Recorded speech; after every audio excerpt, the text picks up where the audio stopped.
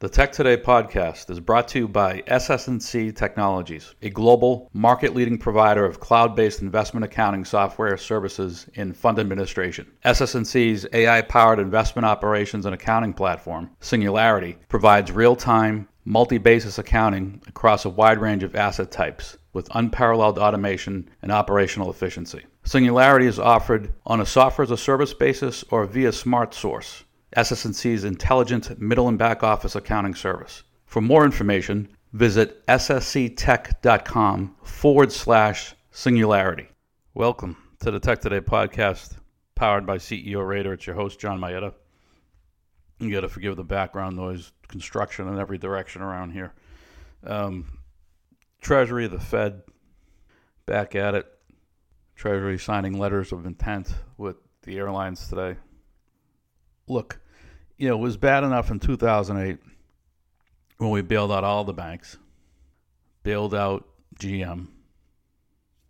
That was socialist enough for me. But now it's apparently bail out everybody. And Mnuchin stated, look, we're getting a return on these investments. The American taxpayer will get a return. The American taxpayer, if the American taxpayer were an investor, he or she would not be putting money into airlines to begin with. This is essentially the Full Employment Act in an election year. Subsidize every company that has a large employee base because Trump can't afford to have headlines saying XYZ company just laid off 30,000 people. That's what's driving everything. I mean, the central banks globally are socialist enough with their perpetual low interest rate policies. But then you layer in an election year, and it's the normal central bank environment on steroids where everything gets subsidized. Print, build up reserves. And I don't care whether or not the reserves are fully deployed. I know there's a lot of capital that was printed that hasn't been yet fully deployed through the various credit facilities. Main Street lending, the primary market facilities, the secondary market facilities. I know there's a lot of dry powder. But it's the fact that they printed it to begin with is my problem. And the reason why the dollar hasn't plummeted is because the Fed, Treasury, the administration, all of which, by the way, are working in concert, which should not be the case. The Fed should be a check against the fiscal side. Monetary and fiscal should not be in concert. But the reason why the dollar hasn't plummeted is because the Fed is working in concert, not only with the fiscal side in the U.S., but in concert with other central banks. So everybody's devaluing their currency. So therefore, on a relative basis, you're not seeing the dollar plummet or, the euro and so forth. And presumably all these people have children and many have grandkids. Those who are in power making decisions. That just keep layering debt on the balance sheet. That just keep printing money to service the debt. They are doing nothing to further the long-term economic interests of the United States. And the same goes for the other central banks that are pursuing the same initiatives. They are doing nothing to strengthen their respective countries economically in the long term. Nor in the short term, for that matter. All you're seeing in the short term is companies that would otherwise be bankrupt, whether it be Chapter 11 or Chapter 7, or companies that are currently investment grade or otherwise would be high yield.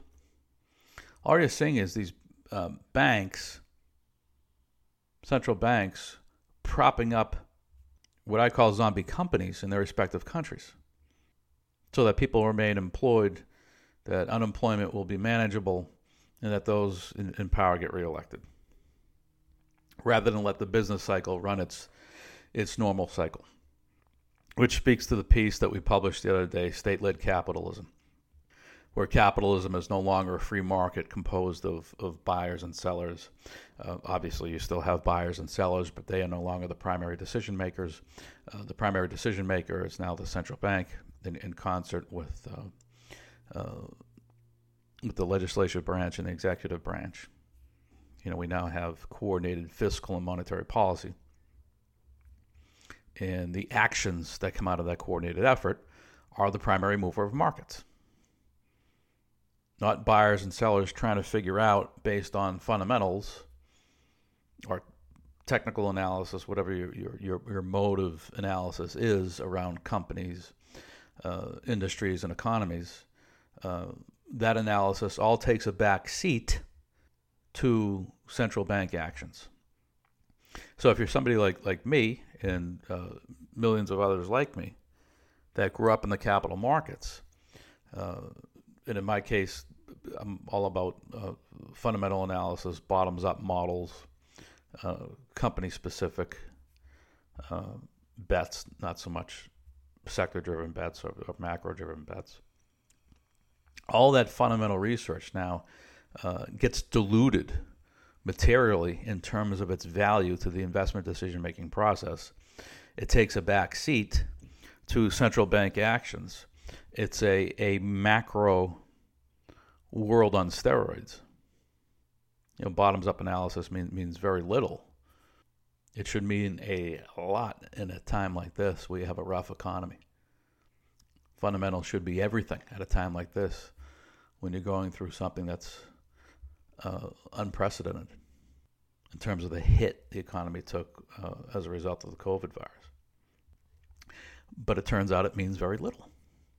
Fundamental analysis means very little because the Fed has said we're going to backstop pretty much everything that moves rather than let the business cycle run its course, which of course creates all sorts of moral hazard.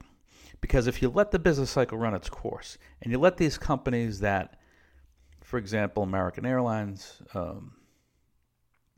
any company in any industry that has thin margins, where it's just a tough business, if you let some of those companies file for bankruptcy, suffer the bankruptcy reorg, and to go through that pain, then maybe, post the COVID virus, maybe then they'll be smart enough to change their behavior and save some of those earnings for the next rainy day to provide a cushion, as opposed to spending every last dollar they earn buying back their shares, artificially inflating their equity valuation.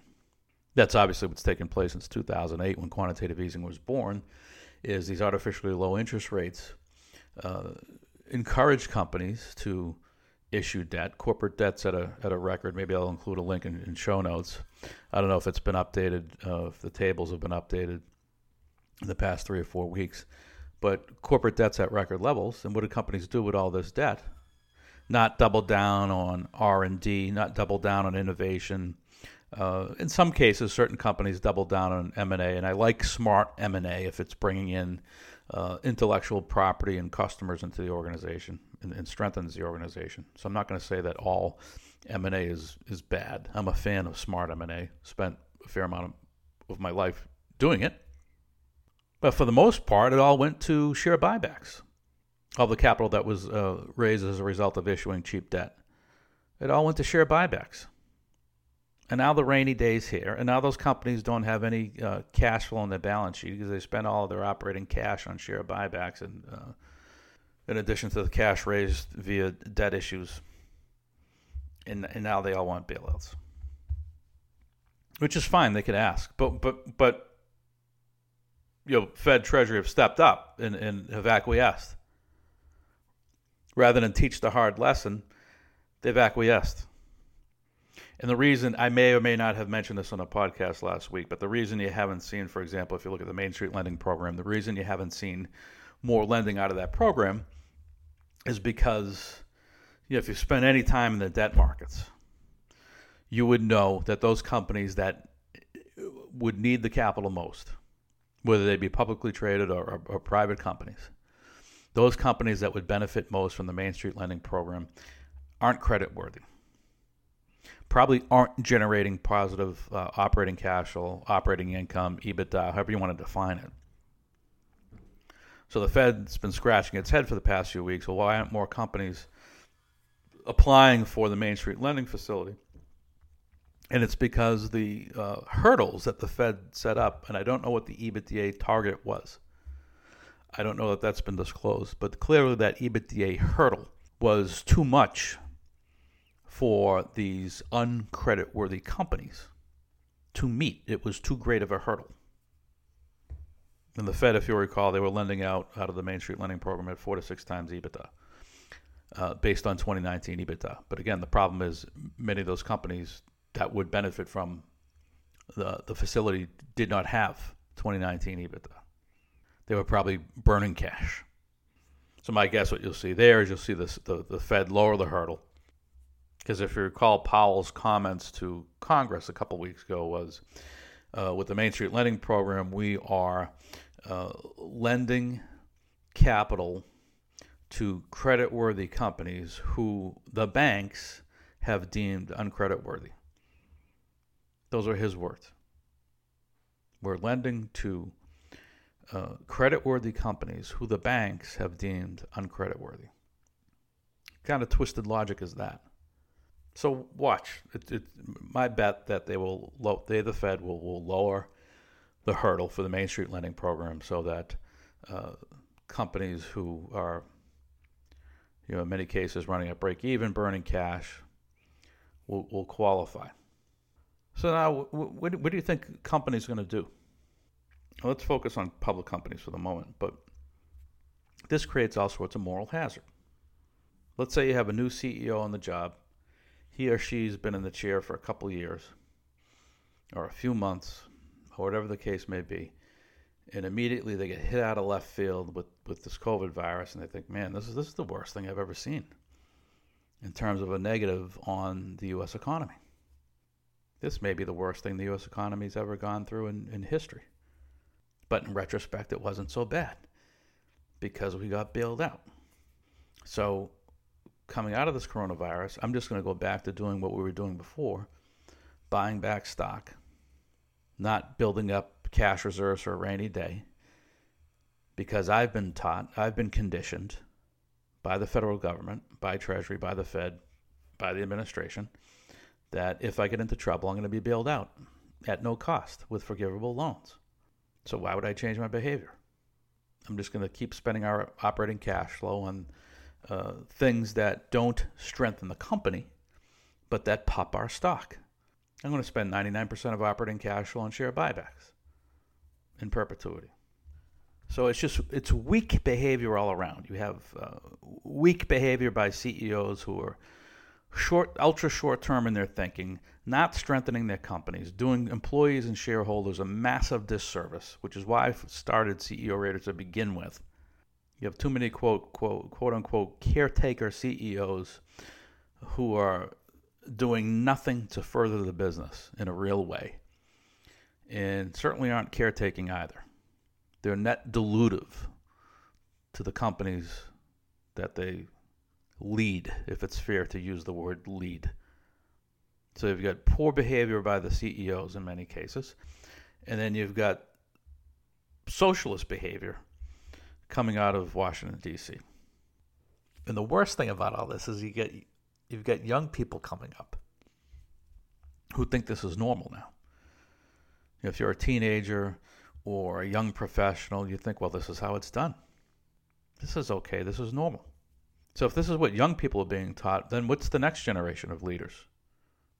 The next generation of leaders is likely to be as corrupt and short-term in their thinking as those who are presently in power across Congress, the executive branch, and the central banks. This next generation is likely to follow the same path unless you would hope that some read about history, or nobody reads today, watch a YouTube video about the history of the Federal Reserve System, of capital markets, of the economy, of money supply, of economic crises, so on and so forth. They're going to have to take it upon themselves to educate themselves as to the right way to run an economy for the benefit of the long-term health of the economy. They're going to have to take it upon themselves because they're not being taught the right way by the current practitioners. So these short-term actions by the federal government are having all sorts of, I'll say, unintended consequences, but they're not dummies. They know the short-term actions they're taking are negative in real terms, and they're doing it anyway. Cognitive dissonance at its best. That's all for now. See you next time.